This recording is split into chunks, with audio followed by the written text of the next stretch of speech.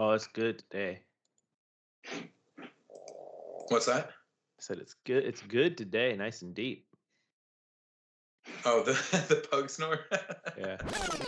Wonder what if I bump this down a little bit to about 90? Does that work? Ooh, that's subtle, but Okay. okay, yeah, not 80, 90. I like 90.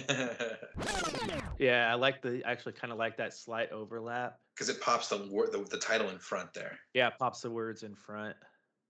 I like that, man. That looks pretty sick. Ooh. Now, okay. I mean, yeah. I guess we're just a free pod, but like, if we were making any sort of money, can we get away with that, or is that like kind of proprietary to? I mean, I don't know. It's still image, huh? It's a still image, and it's not one stolen. It's one that I took. So Oh, see, that is a nice. Oh, that's a nice touch. still a big time fan of that one. Oh, that looks so good. I love that thing so Like much. that's a sticker right there. Yes. Oh God. Like I would slap it on my car right now. Oh, I had it backwards. Okay. Thank you, Toby.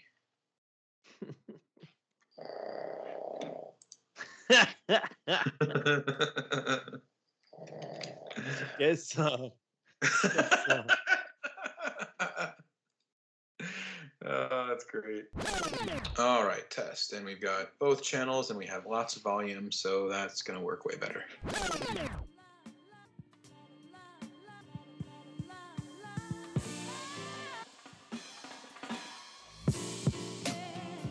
Hello, Rip City, to all of you in town and out of town and in every corner of the interwebs. Thank you for tuning in. Here with you from Hood River, my name is Keith Feltner Smith, and here with me, as always, the master of segues and of Photoshop, apparently, and of being productive after a power nap.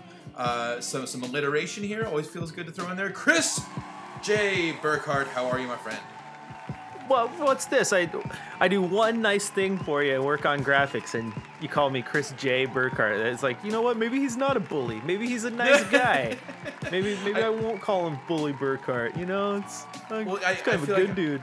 I'm giving myself a quota on the bully thing, and I used it last night on Spaces. I called you a bully on there, and I'm like, oh, I did it in front of other people even, so I feel like that gets bonus points. So I'm good for now. I gotta give you some space, Mr. Christopher J. Burkhart, the master of segues and the co-host with the most, man. Thank you so much for doing this extra work. I am stoked on the little graphic project you've been doing over there. And please, yeah, I can't say hurry up.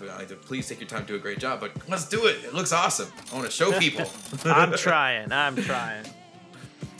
Well, yeah, man. Let's start off the show as we always do, as of one episode ago, with our love, hugs, and hate mail. First things first, love. Where are you sending your love this week, Chris? Gotta send it to Dame. Anytime you win Player of the Week, you get all my love. Yes, you get sir. all Rip City's love. Dame definitely deserves it. I would also send some love over to our buddy Seth Morgan at Sheriff of PDX. He's been running the post games, doing a great job with all that, and he also did me a personal favor. At last night's game, they had the poster of Bruce Eli's shot of the players from underneath the clear floor. I've had it on my phone for a while. It's like one of my favorite photos of the season so far, and they printed that for a poster at a game that I wanted to go to last night and didn't. We'll get into that more later. But Seth, shout out to him. He was nice enough to grab me one. So love to Seth. How about your hugs? Where does Peyton's magic hug go this week? I don't know. Her magic hug might have to go to all of those offended by Greg Brown dunking the ball with a minute left in the game. Like, everyone's up in arms about this nonsense, and it's just so dumb. So you know what? All you people who are so upset that a guy dunked the ball with plenty of time left in the game. It's not like the Blazers got the ball with 15 seconds left when he could have just held the ball. And no, like, there was still game to be played. Put on a show. A guy who never plays. Who cares? So yeah, I'm giving my hug to all the people who were upset about that. They need some hugs. The people that are upset need a magical hug. I like that. That's fair. That's fair. Like our boy Chad doing right now. He's going at me on Twitter. That's because, like, I tweeted the unwritten rules are dumb, and his response is, "So you're cool with Chris Paul scoring on a layup after the Blazers conceded defeat?" And you know what?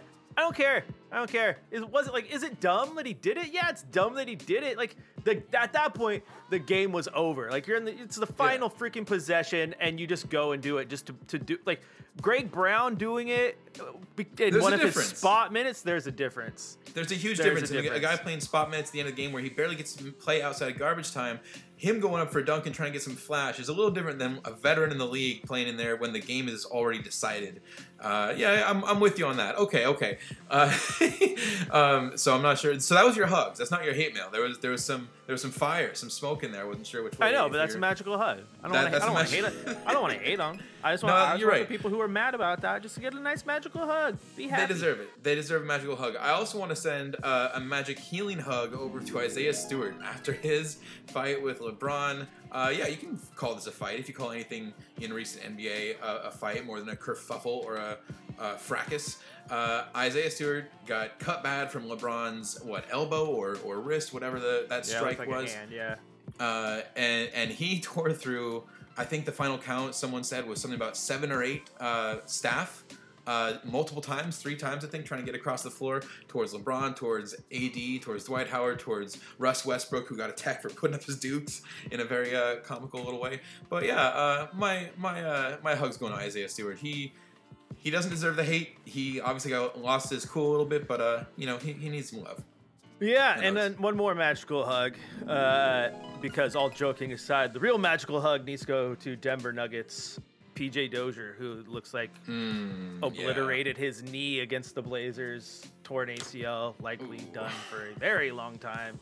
It'll probably be about this time next year that he's back on the court. Never like to see that, and very unfortunate injury. Man. Injuries continue to be the worst part of sports because injuries suck and they rob us of great, talented athletes that we get to enjoy watching. So that's where the real, all joking aside, magical hug goes to PJ Dozier for a speedy recovery. Yeah, get well soon. That was brutal. That was hard to watch because you could see. It did not look good. Let's move on though. Final bit of this opening segment. Your hate mail. Where are you sending your hate mail this week? My hate mail is going. My hate mail is just going to unwritten rules at thisisbs.com. I'm not a fan of unwritten rules. Like we just said with like Chris Paul, right? Like not every last minute bucket is created equal. But this whole idea of unwritten rules is stupid. Unwritten rules are basically you did something that could have hurt the other team's feelings. How dare you? It's like Jose Batista hits that bomb when he's playing for the Blue Jays and has the bat flip heard round the world. And this is an unwritten rule. He shouldn't stop and stare at his home run and flip his bat like that. No, bull. If a guy's sitting 60 feet away from me throwing 100-mile-an-hour heat and I hit him 500 or 450 feet to deep left field, I'm going to stop and stare, baby. Like my job is to beat you, and I did. Screw this unwritten rule BS. You go back to Baylor, Oklahoma, I believe it was, and Baylor kicking the field goal late in the game when time expired, even though they had won the game, and point differential matters, and so they're trying to do. Dude, I get it. Like you don't want sportsmanship and blah blah blah, but come on, like Chris Paul scoring a bucket just to score a bucket and prove a point against the Blazers is completely different than Greg Brown, who plays 1 minute every 3 games, right? Getting excited and going for a dunk like that, like getting up in arms about that's just not worth it. So my hate mail is going to unwritten rules at thisisbs.com. At thisisbs.com, the email for the unwritten rules. I think all the hate mail is probably getting a lot sent over there this week. I am sending my hate mail to the opposite of this kind of obscure theoretical we're talking about with unwritten rules. I'm sending my hate mail to real life. No, I guess that's actually pretty obscure and theoretical as well as a concept. But real life had a number of real life distractions and things that just kind of changed the schedule last minute. And as much as it was inconvenient and sucked in other ways, to tie this into Blazers, I had tickets for 2 of our recent 3 home wins this week, and both those games I was thinking about going to until the last minute, and I was like, no, you know what, don't cram your schedule, just take some time, like just take it easy a little bit, sell those tickets, let someone else go enjoy the game and watch from home. both would have been really awesome to go to. So real life, getting my hate mail for keeping me from seeing some awesome Blazers games. But hey, plenty left in the season. I'll be going to play more. Not worried about it. Let's talk about those games though, Chris. All right, so after the win over the Raptors last week, we faced Chicago, 112-107 win. We were down 20. This kind of didn't start the same win streak since that began the game before, but this really, I think, kind of was maybe an eye-opener for a lot of Blazers fans that were on the fence. Turned things around as far as how this team is looking, what maybe the expectations are early in the season. Would you say, even having seen the next two wins on this homestand, was this still maybe the biggest kind of statement win for you so far this season, or did Philly or Denver kind of beat that out? No, the biggest statement win was Chicago. Like you're saying, Philly is a tough one. Yeah, they don't have Embiid, but I think Philly is still like they're not a bad team. Like without Embiid and Ben Simmons, I mean, they still got Curry. You can go get buckets. They still have Tobias Harris, Tyrell Maxey's playing well. Like they got good players. Denver, on the other hand, losing to Denver, I think would have been just absolutely appalling if you're Portland, because Denver is completely different than Philly in the fact that when they lose their best player, their entire DNA changes. Because I don't think Philly changes as much schematically without Embiid as Denver does without Jokic, because Jokic he's their point center. Embiid is the 76ers center, right? Embiid's their biggest weapon, but he doesn't like run the whole show like Jokic does. Jokic runs everything. He's that triple-double machine. He's getting assists. He's creating the offense both with the ball in his hands and with the ball out of his hands, and he's their main scorer, and it just changes everything with him out. And then you go. So I expected the win. I'm glad they won very handily there.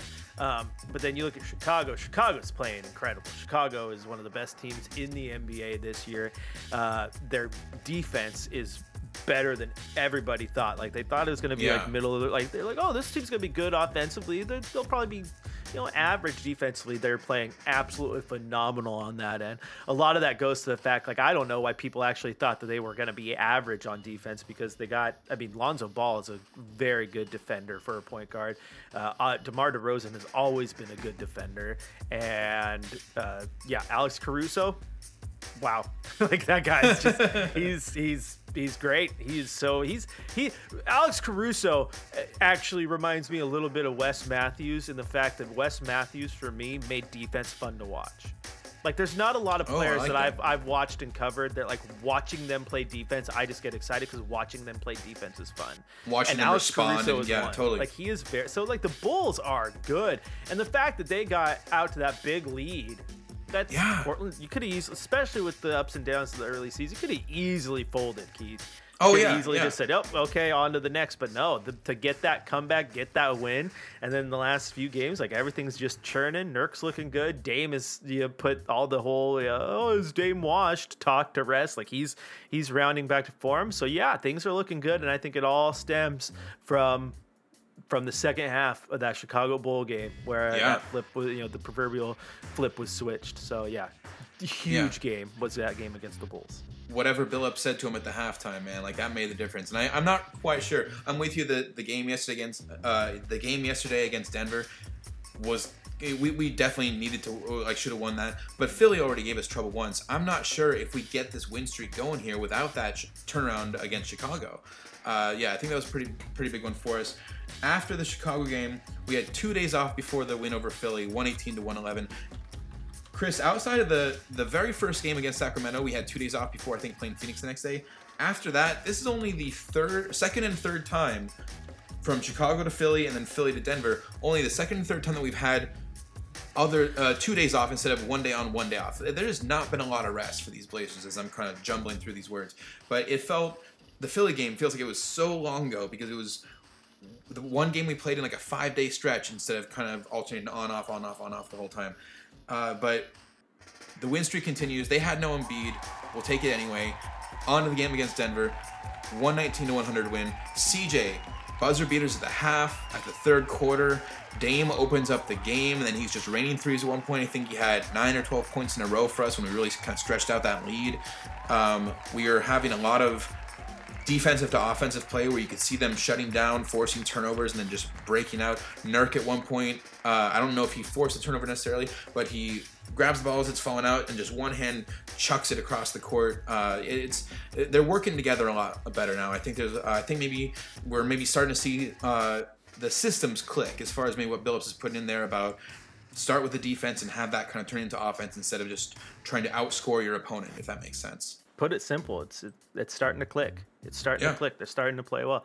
I think it's interesting, as I pull up the tweet here real quick, it's easy to look at things and be like, yo, man, this isn't working well. You want him to play better. And one of those things is Jusuf Nurkic, right? You look at him and you're like, okay, Nurk, well, there was no Jokic. You should be able to feast like the beast should, right? And you come in, you look at the box score, and you're like, 6 and 7, like 6.7 rebounds, like that's not a great game. But then Jason Quick comes out with some stats and helps that out. That currently Nurkic has the best net rating on the Blazers at a plus 7.8, and he is third in the NBA in screen assists with 98, behind only Domantas Sabonis and Clint Capella. So you have other stats outside of just your normal box score, and it's easy to look at the simple box score. Again, this is how many he scored, this is the rebounds he got, and go, okay, how come he wasn't more productive? But then you start to look at a couple other little things, and you're seeing that Nurkic is actually being very productive right now. He's just not filling up, the points like you're expecting. Like, he's not scoring 20 or 15 every single night, but he's doing a lot of little things as he continues to round in the form, which is great. And another thing we talked about on Spaces with Robert Covington, right? Everyone looks at Robert Covington and says he has had an awful start to the year, and I almost think he's had a slightly below average Robert Covington type start to the year. And what I mean by that, Keith, is if Dame, CJ, and Nurk all got off to great starts to the season, nobody's batting an eye at Robert Covington. But when Dame is having a bad start and CJ has a bad start and Nurk is playing up and down, you start to look for the next guy up. Who's going to fill in, right? And then you're like, well, how come Robert Covington isn't playing as good? And I think Robert Covington has actually been playing his role pretty well. It's just that the other people weren't, and so it just put more spotlight on him, right? Because now that the other guys have turned the corner, Robert Covington's looking really good. He's hitting his shots, he's getting out in defense, and the last couple games, his defense in the paint where he's starting to get blocks again, like he's having 3-4 blocks a game. So he's rounding into form because I think everyone else is. Like, I think his game is a little more short way of saying it all. I think his game in particular is a little more dependent on other people's games being in form for his to be at its best as well. But the whole point is, Keith, just all those little things. Everything's rounding into shape. I think they're getting more comfortable with the new offensive sets that Billups has put in. And I definitely think they're getting more comfortable with new defensive philosophies that have been put in. And like I said on Spaces, when you talk about the new defensive schemes or breaking old habits, like, that's not an indictment on Stotts. Stotts was great. Stotts, the stats play out right in front of you that Stotts was one of the best coaches the Blazers ever had. But you look at Dame, who's never had another head coach in his career. That's almost a decade's worth of listening to one voice and learning how to react and do things one specific way. So when you get a new coach to come in and say, okay, actually, we're not going to react to pick and rolls this way, we're going to do it slightly different, there's just some muscle memory in there you got to break, man. So I think they're starting to do it, and they're starting to look good. Could the bottom fall out? Easily. But can they continue to climb? Easily, because I still don't think we know who this team is, Keith. I still don't think we know who this team is. Like I've said before, this team has they have a high ceiling, but they have a pretty low floor as well. Where are they going to end when which the way dust they settles? swing? Right now, they're closer to the ceiling. Well, I like what you're saying there, man. There's a lot to like about the team right now. I think things are certainly going well. The schedule coming up for us is kind of favored too. We have, I think, of the 8 next games, it's 4 at home, 4 on the road, with a 3-game road trip, and then kind of 1 more at Golden State. But after that, like 7 of our next 10 games in December, closing out the month of December, are at home. So how strong we're playing at home could be a nice kind of boost if we can, again, maintain that 500 kind of margin over the next 2 weeks with home and road scheduling. Speaking of that road trip starting, We've got the game against Sacramento starting tonight in Sacramento. Hello, listeners. Keith here, just jumping in to say I'm going to admit we made some inaccurate predictions about how that game against Sacramento would go. We thought it would be a fairly easy game and easy warm-up for the rest of a difficult road trip against tough Western opponents. We assumed they'd be a bit of a dumpster fire after getting rid of their head coach, Luke Walton, and having squandered some of their last couple draft picks. But as we've seen times before, the Blazers can often play down to their opponent's level.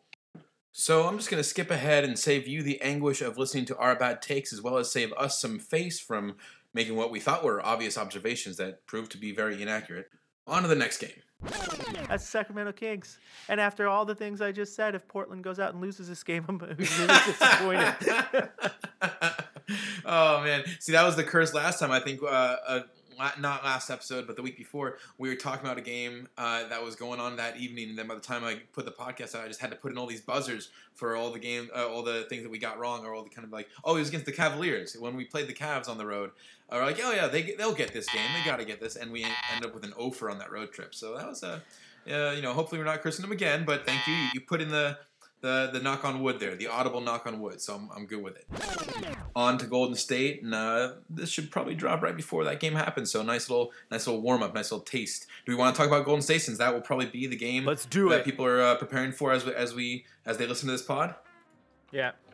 Okay, so without fawning over Steph too much, Chris, how are you feeling? I know this is the best team in the league right now. I know they're playing amazingly. I know Steph is on fire. They don't even have Clay back yet. What do you think the Blazers' chances are on this roadie of getting more than just the wins in Sacramento? Chances of getting more than just the wins in Sacramento high, because I think they're probably going to go in and beat the Jazz. I think the Jazz are beatable on that team. Chances I couldn't of them get you to beating say the it. Golden State Warriors, if they're not sitting anyone for resting purposes, low. Golden State's, they're good. They're good. I've been telling you they're going to be good for a while. You want to sit here and keep running your mouth with like nonsense. Oh, it was an easy schedule and this and that, and they had more home games and road games and blah blah That's blah true. blah blah blah Those are blah. both true Yeah, statements. dude, Sacramento's had home games too, and they suck. So don't give me this whole home game, road game nonsense. The Warriors have gone out there and sat Curry and won games.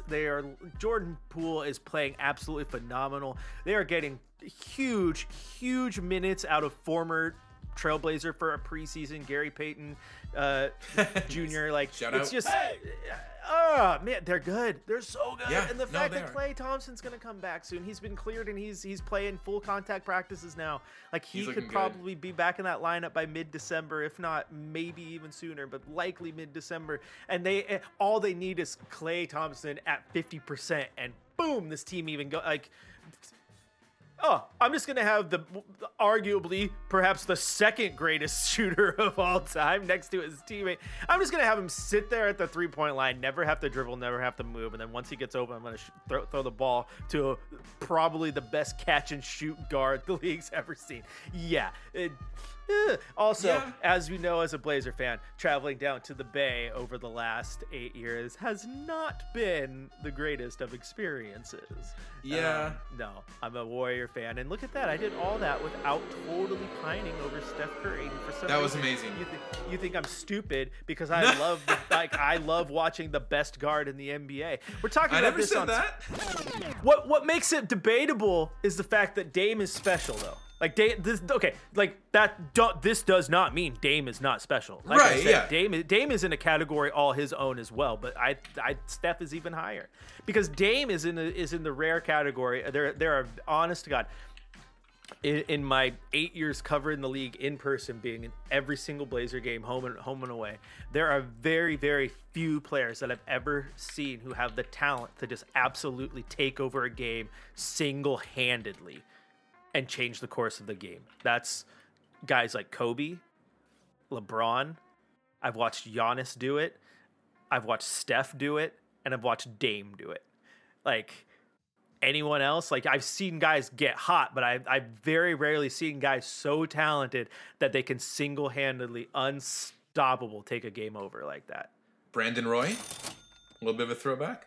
I'm not talking. I'm You're as talking I about just right now. said. Okay, yeah. As I just said, guys that I watched in person while covering the NBA. I just figured you might have watched I never Roy. watched Brandon Roy in person while covering the NBA.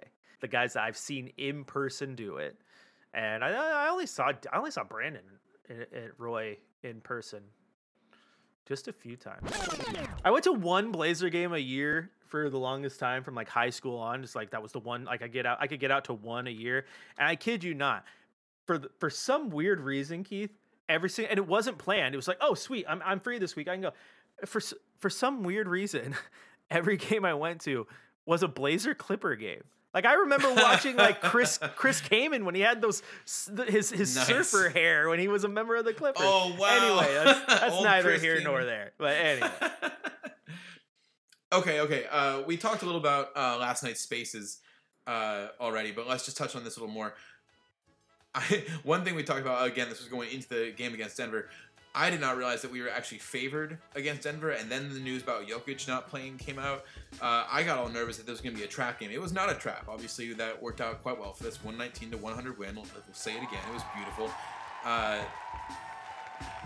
But the bigger conversation, I think, last night on Spaces was our next round to pick a player. After last week with Gary versus Norm being the debate, just because it was right in time for that Raptors game. This week we were going over the young guns. Chris, I think you were actually the one that posted this initially, or chose this to kind of be the pick, even though I was trying to guide it elsewhere. You're just bullying your way in there. See, got another one in. But you went with Ant versus Nas, and I think people really got into this. I was a little surprised. Tell me if you disagree, but I was surprised at the number of people that were clearly in Nas's camp. I think it was fairly even at first, but towards the end, I feel like it was kind of skewed towards Nassir Little's direction. I would have thought that Anthony Simons is like kind of the darling of Rip City still. Well, what boat are you on? Or were you tell the world before you try to throw it to me? I got my take and I'm ready. What boat were you on, Keith? Oh, I'm definitely in Nassir Little's camp. I think that's what I'm saying. I think he won the night when we were talking on Spaces last night. I think he had the upper hand. Yeah, I as well took Nassir Little. And remember, people, this is to be clear. The intro to this segment of the show, Keith. Who would you rather have? Who you picking? This does not mean we're wanting to trade one, because the right answer is I want both. Yeah, keep your young guys. Keep your young guys around. We are creating conversation and debate for the sake of conversation and debate, because you know what? It's fun to debate these things. Now, for me, as I said, I took Nassir Little because I think he's talented offensively, but I think what he really brings is that size and athleticism on the defensive side of the ball, and getting that in a guy who can play both the 3 and the 4, which is something that Portland has sorely missed for a very long time. Like, we have picked on them because we wanted improvements over them when they were here, but like they haven't really had a solid like 3-and-D type wing since Mo Harkless and Al-Farouq Aminu kind of played those two positions. And before that, like obviously they had Wes Matthews at the 2, but they haven't had a real like 3-and-D forward as much as, you know, Harkless tried to fill that role since Nicholas Batum. They haven't had like a guy they can just rely on to go be that guy. Nassir Little's coming in. He can play small forward, he can play power forward. He's giving you on both sides of the ball, and you love that. That's exactly what Portland needs. And I still think his ceiling's very, very high. He can only continue to get better, especially when you compare his shot form. Like his shot form from rookie year to now, so much better. Like he's put a ton of work in there. And the reason I take him over Ant is no disrespect to Ant's game, but it's the same argument that I've had why I think CJ McCollum's trade value is actually lower than people think. And that's just because shooting guards in the league right now they're like a dime a dozen, right? Like the position is stacked. There's so many guards that you can get and put into those positions, and they're going to go off and have themselves a night. Like, yeah, Ant can score, but there are a lot of guards that you can put in his position or be your starting 2 in the future who are going to go score. You know, case in point, Keith, I mean, when he's playing 35 minutes a night, but Gary Trent Jr., he's averaging 17 points a night right now. Like, right. He's good. Like, he's good. And there's no one making the argument that Gary Trent Jr. is like a top shooting guard in the NBA. But given started minutes and given that role, he's out there scoring almost 20 points a night. So that's and again, that's not an indictment on him at all. I loved Gary Trent Jr. But the thing is, the shooting guard position, man, I don't think you can solely look at it as this guy has some, playmaking ability and can score a ton of points, because that's every single guard in the NBA right now. I mean, Jordan Poole's come out of nowhere to score 20 points a night for the Warriors. Right. Like it's just what it is right now. I think what you have to look at and what is making the difference on teams is between Ant and Nasir, which one of them has more upside on the defensive side of the ball. And I think that's Nasir Little. And that's why I lean Nasir Little. And like we said in the spaces, anyone who wants to comment on this on Twitter after they listen, or join us on the Discord, because we're starting to get some people in there and get some really good conversations going. There is no wrong answer to this question, because we want to keep them both. So, yeah. And, just let me mention one other factor of this too. Nasir Little, I know if we are actually getting into numbers and kind of the books of it, Nasir's got one more year on his contract. So as far as if there was one piece or another, if, like we're saying, hopefully you can keep both, but if one of them had to be included in a deal, Anthony is maybe a little more desirable for another team because it gives him a little more flexibility as far as being able to start the new contract. Nasir, I think, is just you holding on to him just gives us more, man. And like you said, it's just something that Ripsy hasn't had in a while. I love watching him play. Not that I don't love watching Ant, but I love watching Nasir play. We got lots of guards that I enjoy, but I love watching Nasir play, man. Those dunks, and how stoked, how fired up he gets when he makes a play. You can't beat it, man. It's wonderful. And like you said, Chris, if anyone wants to share their opinions on this, always write us on Twitter at Trailcasters. You can write us at trailcasters@gmail.com as well. You can send all of your hate mail about not choosing Simons and taking Nas instead. You can send all that to at Chris J. Burkhart. There we go. And please join us on Discord more than any of that. We will include the link in the episode description. Because on Discord, you can post the questions that you want us to talk about on the pod, such as Fawad from over at the Unbiased Blazers podcast with our first listener question of the day. He actually had two. Question number one from Fawad, and shout out to him and the Unbiased Blazers podcast. It's a good listen. When you finish up our pod, go and check out the Unbiased Blazers podcast. Fawad asks, thoughts on the defense. Chris, we've kind of touched on this already as far as the schemes are starting to click. Things are coming together. My real hope is that this transfers to the road, especially today as they were playing the Kings, probably after, as they're playing the Kings after we record this, but before the pod's going to come out. I just hope we see good stuff in Sacramento. It might be a little tougher on Friday against the Warriors. Their offense is just top notch, so that's the other side of it. If we don't see the defense continue against the Warriors and the Jazz on the road, don't panic. People need to not freak out that we're not beating some of the toughest teams in the league on the road when we've already performed pretty horribly on the road. So yeah, big thing will be seeing defense work against Sacramento tonight. What are your thoughts on the defense? Defense is interesting to me because they are they're better. They are showing what is going on. I'm getting bombarded. You got a visitor. Yeah. The defense is getting better, but they still are not as good as they need to be. They are currently 25th in the league in defensive rating. So, I mean, that's kind of where they were with Coach Stotts. So that definitely needs to improve. And you talk about the games coming up this year, or on this road trip. That Golden State one is the scary one, Keith, because that is the number 2 team in the league by offensive rating. So that's going to stress the Blazers' defense. Yeah. That is also the number 1 team in defensive rating. Oof. So that they are facing a top 2 offense and the number 1 defense. So they're going to have to work on both sides of the ball. With Utah Jazz, the Utah Jazz currently have the number 1 offensive rating in the league. Oh. So the Blazers will definitely be tested there. But it is a little bit disheartening, honestly, to see Portland's defensive rating right kind of where it was last year with Stotts. When you say, oh, the reason you got rid of him is because you need to bring some new defensive philosophies in here. Well, yeah, but again, go ahead. Like you're about to say, we're starting to see the changes. We're starting to see the team click with the different sets Right. and the different philosophies on defense. And that's why we've seen the last few games that defense really step up and make those stops that it needs to make. You gotta remember, defensive rating is an accumulation of everything. So for the Warriors to be number one, they've pretty much been the best defense since the jump, right? Right. Blazers really struggled out of the gate. So you're going to be buoyed, right? I think they're getting better. I think when it settles, I think they'll probably be top 20 by the time the season's done. And you know what? If they end the season somewhere around 17, 18, I think that's a win. I think because, definitely.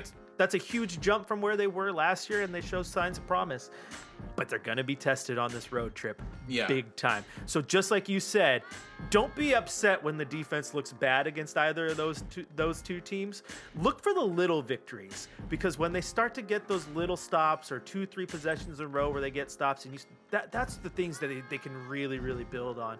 And then don't be surprised if the defense can make those stops to win a game, because they've shown that they can. It's just a matter of doing it all consistently, right? So yeah, defense is going to be tested. I need to find a way to give you 3-word answers, because that's like long story short. Show. This is long story short, this is going to be a road trip all about the defense. We get our warm-up match against Sacramento, then we get the real stress test against the Warriors with the, I believe you said, number 2 offense and number 1 defense. Then we get, after the stress test, we get kind of the, okay, can you pull it together and have it not be broken and perform well against the number 1 offense with the top 10 defense. Also, as far as what you said, our overall defensive rating was 25th. I don't have the numbers in front of me, but I was looking at it earlier. We were talking about the difference between our home and road performances defensively. Our home defensive ranking, I think, was something right around the middle, like 15th or 16th in there.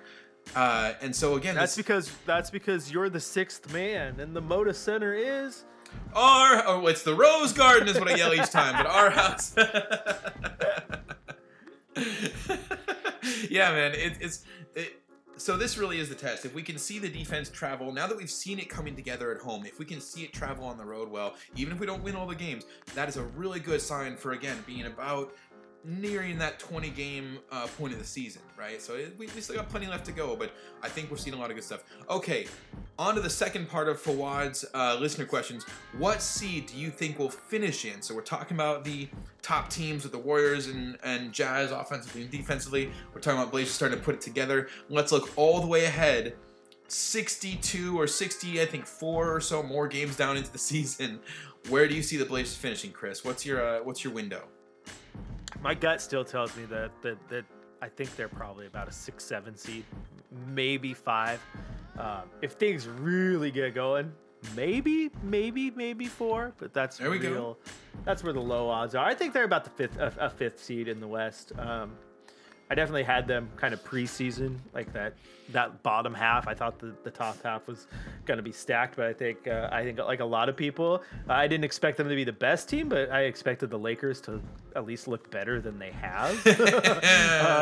And I knew Golden State was going to be better, but I thought Golden State was going to be more in contention with the Blazers kind of being that like working 6, their way 7 up area. Yeah. But if you look at the way the standings are right now, Keith, as they stand, that's right where the Blazers are. They're in 6th in the West.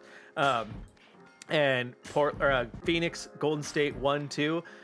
I don't know if that changes because Golden State built themselves a very nice cushion by starting the year 15-2. They're playing great basketball, and secondly, I actually think as good as the Warriors are playing, I think the Phoenix Suns are playing better basketball than the Warriors. Yeah, man. The Suns have looked really good in the last few weeks, as they've won 13 in a row, for goodness sakes, and really started to turn the corner there. Utah at 3, I think that's kind of right where they finished, 3-4. And then Dallas is the anomaly. I don't think anyone expected Dallas to be up there. But I do think that the Clippers will end up passing them and be a top 4 team. And so that next tier of teams would be Dallas, and Portland, and I think Denver obviously rights the ship. They don't have Murray. Jokic is out with injuries. No Michael Porter Jr. They're a good basketball team, though. They're just kind of decimated by the injury bug. Yeah. I think that next tier, though, like the next 3-tier team that will be vying for the position is Dallas, Portland, and Denver, with maybe a sprinkle of the Lakers in there. But because the Lakers should still be a playoff team, I just don't know where they're gonna land. And then the rest. So long story short, 6th seed is where I think they are. So right now, as we record this today, the Blazers are sitting 6th, 10-8. Warriors 15-2, like you mentioned. Suns 14-3. Jazz 11-6. So that's about where it starts to fall off. I think I'm about with you in the same spot. I put Blazers probably about 5th or 6th seed. I think 5th feels pretty comfortable. 6th is just a matter of if things kind of don't shake out at the end of the season, or if a few matchups don't go our way. And like you said, the Dallas is the standout right now. I feel like they'll probably fall off. But if we are talking about kind of that whole shakeup from 4th down to 6th, and then 7th and 8th, 7 through 10 kind of be in that next bracket. I think my biggest difference with you is the way you worded it. You got the Clippers kind of as the 4, and then Blazers, Dallas, etc. get down there kind of in the next group. I would put Blazers and Clippers probably in that 4-5 group together, and then Dallas, Grizzlies, Nuggets, Lakers down below that. I don't know if I can, though. I mean, that's fair. That's your opinion. I just don't know if I can. I don't think that That's just my opinion, man. That's just like your opinion. My opinion. Man. God, one of the rare movies, if you're flipping channels and it's on, you're sitting down and watching it. Oh, it just any point of that movie that you put it on, it is entertaining. There, any point. And also, I think we just dated ourselves by saying if you're flipping through the channels and it's on, you stop, because who the heck flips through channels? It's more like if you're perusing the Netflix library and it happens to be there, you're watching it, which is definitely what I have. The dude abides. But no, I think the Clippers. I think the Clippers are I think they're a tier above the Blazers, even though their record is the same. I think they're a team that fewer teams want to see in the playoffs, especially if there's any chance that Kawhi gets back by the end of the year run. That's definitely going to change their trajectory. And Paul George is playing outside of his mind this year. He's having a great year. I think they're above Portland, but I think there's definitely a case to be made. That's what I think is interesting about that second tier, because I think like the top 3 teams that you stated as well, that I think a lot of teams would, a lot of fans would probably agree with. Warriors, Suns, Jazz. Yeah, I think that is like that's tier 1. That's tier 1. And I don't see anyone jumping into that. And then I would argue that the Clippers are right there, right on the cusp of tier 1. But yeah, probably the best team in tier 2. And yeah, I think you could probably throw Dallas and Portland in there. So yeah, I'll agree with you that I think I would put. Yeah, see, you're swaying me. There we go. See, it's my turn this time. So yeah, I would agree then with you that if we're tiering it out, that the Clippers and Blazers are in the same tier. But then if we had to put a hierarchy within that tier, I think the Clippers are higher than the Blazers in the tier. But Blazers probably ahead of Dallas, ahead of Mavericks. You think? You still expect? I think to say Dallas is bad. I'm not saying that you're saying that. I just think people are sleeping on him because. Oh, okay. Tim Hardaway Jr. is found his groove ever since he got to Dallas. He's playing well, even though he's overpaid forever. Kristaps Porzingis overpaid too, but that's neither here nor there. Who cares about salaries? He's finding his comfort level with them. He's fine. Yeah, he's working out a little bit. Luka Doncic is one of the best players in the entire NBA. And another key part to their success that I feel bad for, because I believe it was a few weeks ago I dogged him. When I said that Dallas isn't going to sustain this run. They're not that good. Hello, they're getting good production out of Jalen Brunson, which is weird. I said that, and I'm eating my words because, here we are 3 weeks later after I said that, and they are still one of the top teams in the West. And Jalen Brunson is playing very well. Like, he's playing very well this year. The more I watch Dallas games, which I've done a lot more since I had that unfounded remark about Jalen Brunson, the more I watch them play, the more that I believe that they can sustain this and still be in that 4, 5, 6 range in the playoffs. So yeah, that's why I have a hard time easily putting the Blazers above them. If you want to debate it though, I'm all for it. We can get more into that debate maybe as the season goes forward. We can get a little bit more of a sample size here. I do want to point out, we were talking earlier about the difference between Blazers home and road. As I'm looking at these stats, Blazers 9-1 at home, 1-7 on the road. The only other team that is 9-1 at home would be the Golden State Warriors. So we are playing that well at home. It's just the difference that the Warriors are 6-1 on the road, and we've played 2 more games than them, but won 5 less. So that's again, we'll see how that goes for this road trip right now. Let me ask one more question on the rankings here, then we'll move on to our next listener question. But Fawad, shout out to you. Thank you for kind of getting us going on the early kind of predictions for the playoff brackets, I guess, where we're seeing everyone fall out. The tier below us, if we're saying Mavericks, Clippers, Blazers, and kind of that tier 2 in the West, the next 3 seeds, the 7, 8, let's just say 4 seeds for the way the play-in tournament works, 7 through 10, you got Grizzlies, Nuggets, Lakers, Wolves. You could almost just say 3 because I don't think the Wolves are going anywhere above 10. But the Lakers, Nuggets, Grizzlies, of those 3, if one of them was to advance and kind of move up to our tier, who's it going to be? I'm not putting faith in the Lakers. I think it's Memphis, and then Denver if they get healthy. If Jokic comes back and he's fine, and they continue to build, they're in the next tier without a doubt. But they even took a bigger hit because losing PJ Dozier takes a hit to their depth. Like he's not a world beater, but it takes a giant hit to their depth that's already depleted. And obviously the conversation or rumor or whatever it is that Michael Porter Jr. out with some like nerve damage in his back issues, and may have to have surgery. And if he has surgery, he's done for the year. And if they lose him, that's a huge hit to them because outside of Jokic, he's been probably their second most important player ever since. I mean, Murray. We all know how good Jamal Murray is. He's not coming back anytime soon. Like perhaps by the end of the year, but.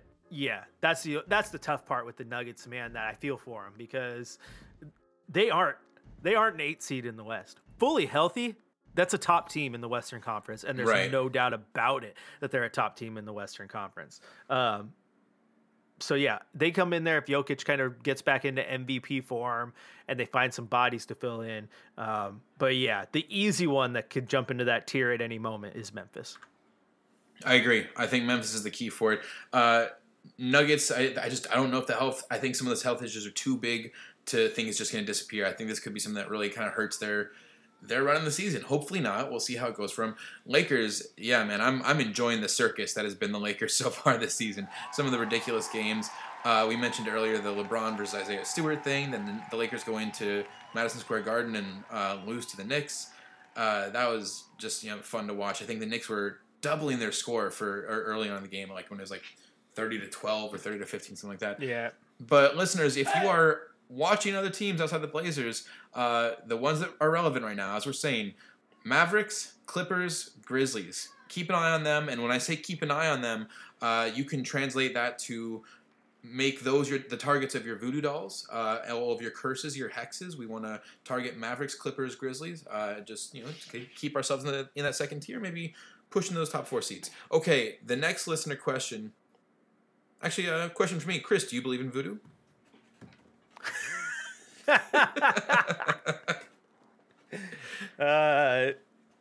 We'll take that as a no. When you put bacon on a donut. That's a good answer too. Okay, that was my no. Sit down. Story time. Story time. Once upon a time, the Trailblazers played the mighty New Orleans Pelicans in the first rounds of the playoffs. We were down there. We were in New Orleans. There was definitely some bad juju going on. It's the home of voodoo. So we said, what better way to help the Blazers than to go to a voodoo shop and find something that we could buy to break whatever curse was on the Blazers. We walked in to that place. There's me and a couple other people who I won't name because I don't know how much they fear the voodoo gods that we may or may not have offended. Oh my God, did you get into some dark magic here? But we walked into the voodoo place and we wanted to film a video for the company we worked for at the time, which many of you know. Rest in peace. We wanted to film a video, but there were signs everywhere that said, recording is not allowed. Ignoring the warnings, members of our group pulled out their camera phone and proceeded to record inside the voodoo shop. To which point, security asked him to put his camera down and tap the sign, just like the bus driver in the episode of The Simpsons. When Lisa tries to talk, and he taps the sign, don't talk to the bus driver. No Me, stairway. on the other hand, we left. We was like, we need to do this. We need to rehatch a plan. So I went down on the street to a restaurant. I asked if they had any napkins, and they did. And I took a pile of napkins and I put them into my back pocket. Then I put my camera on record, and I put my camera into my camera phone into my back pocket with the camera facing out. Then we went back to the voodoo shop. I very inconspicuously walked around, just randomly pointing my ass at things. It probably looked really weird, but that's because the camera was filming all the footage I needed. Another member of our group decided that, you know what? Screw that warning sign, and pulled the camera out in plain daylight. The security guard caught this and said, hey, I told you already. Don't film in the store. You're not allowed to. Oh, I'm sorry. A couple seconds passed. Hey, it's your last warning. Don't film in the store. He kept filming. Finally, while we were filming and the third member of our party was buying the voodoo magic kit to try to hex out whatever was cursing the Blazers, we got our third warning and we left. We were kicked out. I wasn't kicked out because you know what? I wasn't ever caught. But but the leader of our group was caught, so solidarity, I left. So you went with, okay, fair enough. But this is all a long way of saying, do you believe in voodoo? Because before I left, I said, you know what? I have to buy something from this store. Just to because if I buy something, it will make it right with the voodoo gods. That you've been and I was filming? never Okay. told. I was never told I was breaking a rule. Oh. Members of my party was. I wasn't in trouble. So But I you're like still paying a had to- tribute by, yeah, So okay.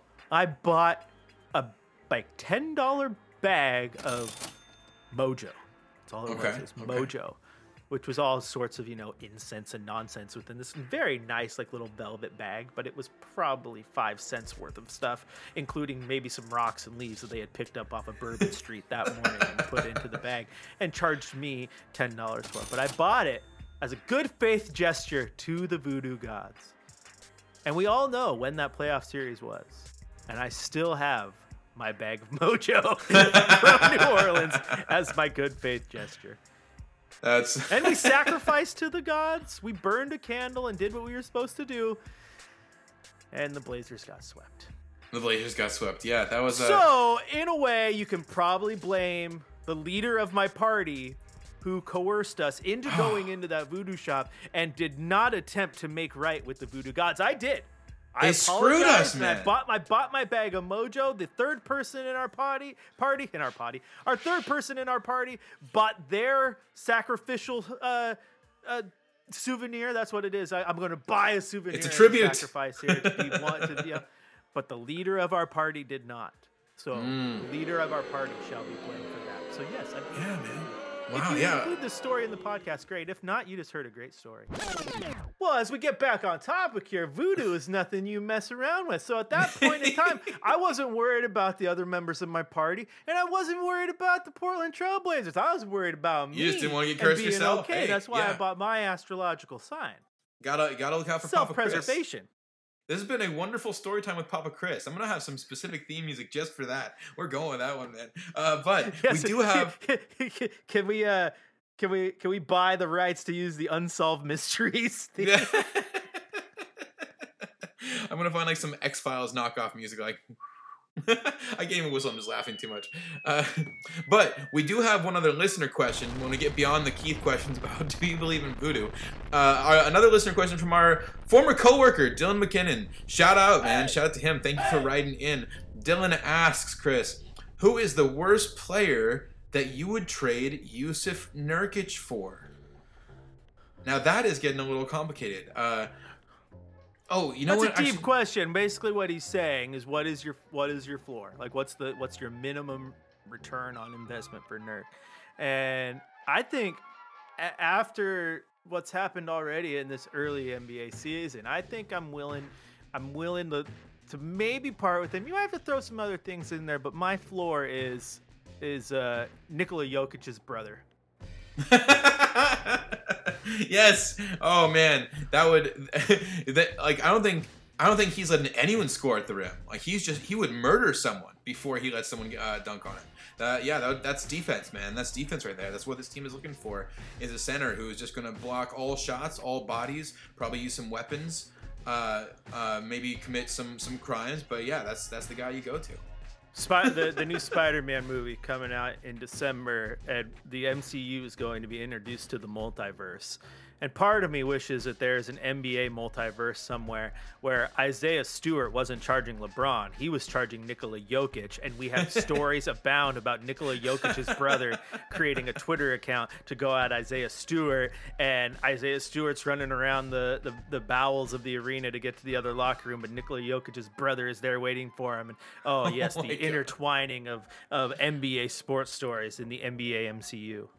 Combine the two fisticuffs together. We had Jokic versus Morris in a previous week. Now we have LeBron versus Isaiah Stewart. So you could get this whole thing into Jokic, the Jokic brothers on one side, the Morris brothers on the other. You throw Isaiah Stewart in with the Morai to give them a little more size. You throw LeBron in with the Jokic side to give them kind of a strategist behind all their Eastern European muscle.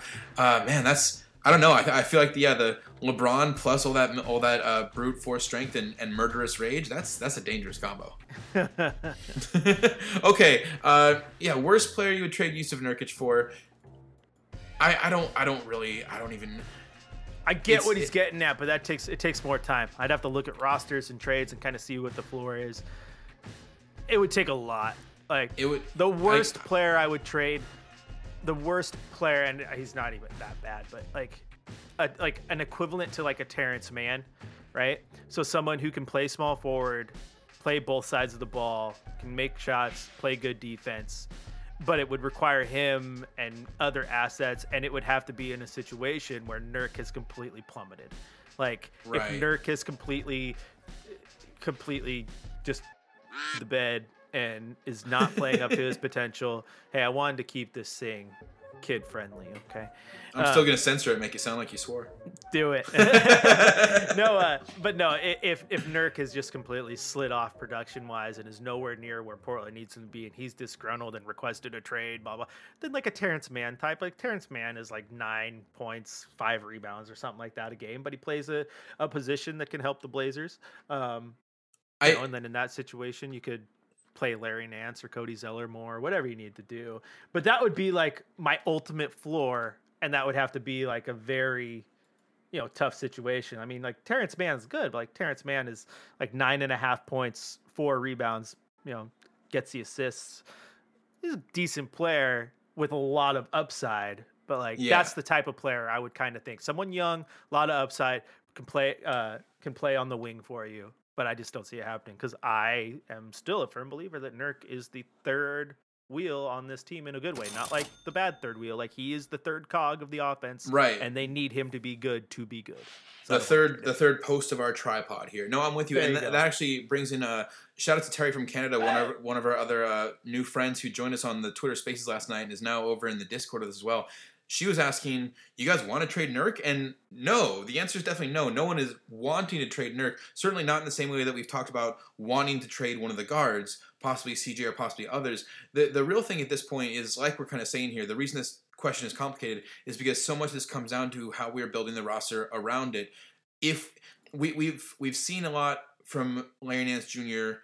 looking like he plays more of a small ball 5 than a 4. So yes, that maybe makes it, if you had Larry Nance and Zeller or some other center in there, maybe Nurk could be a trade piece. But that doesn't mean that we're trying to build a package around him. I still think the big thing is going to be wanting to make a trade package centered around thinning up our guard rotation. So it's less about who would I trade Nurkic for. It's more about who can we get with a package center on one of our guards, and does it need to include Nurkic or Rocco or something like that? Yeah, and I mean it's and at that point, I think the one that has the most trade value is Ant. Like you've seen, like we had the debate, who would you rather have, Ant or Nasir? And for Portland, I think the answer is Nasir, just because of the role he fills. Right. But then I think when it comes to trade value, I think you could almost argue that you could get more out of Ant than you can get out of CJ McCollum because of the upside. Because of the salary attached to them, the age difference, and like you just said, the upside. And so would you be willing to part with Ant and pieces to upgrade the wing and maybe get another shooting guard in return, but it's not one who's commanding a ton of minutes? Or you don't even need one in return because you actually have that guy just in case, and that's Ben McLemore. Like if you were to get rid of Manfredi in a trade to, again, shore up the rotation at the 3 and the 4, yeah, that opens up the door for Ben McLemore to get minutes and Dennis Smith Jr. to get more minutes. So you have some roster construction there, but I think you could definitely easily argue that Ant has more trade value than CJ, and I think it all comes down to upside plus cash. To really put a bow on it, it's going to be about a trade target for us. The Blazers need to target someone who's a wing player or a big, and now we have pieces. Like you said, it's not just about trading CJ, and that's our only piece with value. We have CJ or Ant if the opposing team would want a younger guard. We have Rocco and Nurk and Ant all on expirings. We have a number of pieces here where you could, if we were to trade away someone at any of these spots, we have someone like Nas, someone like Larry Nance, someone like Norm, and even Snell and Ben McLemore. Like you said, we have people that can kind of slot into starting or bench roles depending again on who leaves. So it's going to be something to keep an eye on. But if there is a move, if there is a trade that happens, I don't think it's going to happen anytime soon. With the stuff going on with Neil O'Shea, I doubt he's looking at making a move right now. Even when he's been here secure in the past, he tends to make those moves more at the deadline. Chris, I think that's about it, though, as far as what I had this week. We've hit just over an hour, as usual. Well done, sir. I think that's a pretty natural run time for us. Anything else you want to add in here? Hey! Keith has sent out links. I've sent out links. The Trailcasters Twitter account has sent out links. Get on the Discord. We have a dozen people in there right now, which is really good for the fact that it's only been on for a few days. It's just another great place to talk Blazers. We can talk about anything. We set up all sorts of different channels within Discord. If you're not familiar with Discord, the way it works, you basically can set up different chat rooms, if you will, where people can comment and all this. And the best part about it is, unlike Twitter, which we're all really good at using, is you don't have to be on the app to see that someone had posted something. Like if Keith says something at 7:00 in the morning and I don't have my Twitter app open, I'm not going to see it when I open my Twitter app at noon. But with Discord, it's all there. It's like basically a giant group text on the app. So you know what? If Keith posts something at 7:00 in the morning and I open up Discord at noon, I can easily catch up to the conversation, chime in, and it's just a great way to get some good conversation out there, get some new people involved, and you can be on when you want to and when you don't want to. We'll send us some more links later today. We'll send one when this podcast posts, and you'll see it around. But join the Discord and come have some fun. Yeah, and beyond, honestly, the other thing besides the chat rooms is we are going to probably start doing some live episodes on there. So, again, much like the Unbiased Blazers podcast, they've been doing this on their Discord as well. Please go and join them. Great conversations happen on both Discords, both Discord channels, I guess I should say. I guess both Discord servers. I'm still getting used to the terminology in the new social medium. But, we're going to be doing some live episodes on there as well. It should be a lot of fun, so please come and get involved with us. Check out the Discord link in the episode description, as well as come and join our spaces. The next Twitter Spaces, where again we are having live chats with listeners, and the point of Twitter Spaces is to let everyone get a chance to speak. You can put a hand up for a request when you hear a topic that you like. If you've got something to talk about, something to vent about, you can grab the mic and just say your piece. Then we can all kind of, have equal footing for that, equal floor. It's not just like, podcasters have a bigger voice. Every fan can jump in on Twitter Spaces and let us know what you think. Next week's pregame show that we're going to do on Twitter Spaces will be Monday against the Jazz. How does that work for you, Chris? Sure. All right, Monday against the Jazz. So next Monday, November 29th, 6 p.m. at the Vivint Arena. So that means our pregame spaces on Twitter will start at 5 p.m. 5 p.m. on Twitter Spaces. Please come and join us there. Come and join us on Discord. We love all of you guys. In closing, our honorable listeners, that's it. That's our show. Thank you, Chris Burkhardt. Thank you, Odar, for these fat beats, and thank you, listeners, all of you, for a great listening, especially those of you that join us on Spaces and on Discord. We hope you enjoy your Blazers, your Rip City basketball, and our latest episode. Thank you again, and please come back next week for the next edition of the Trailcasters, and also join our Discord.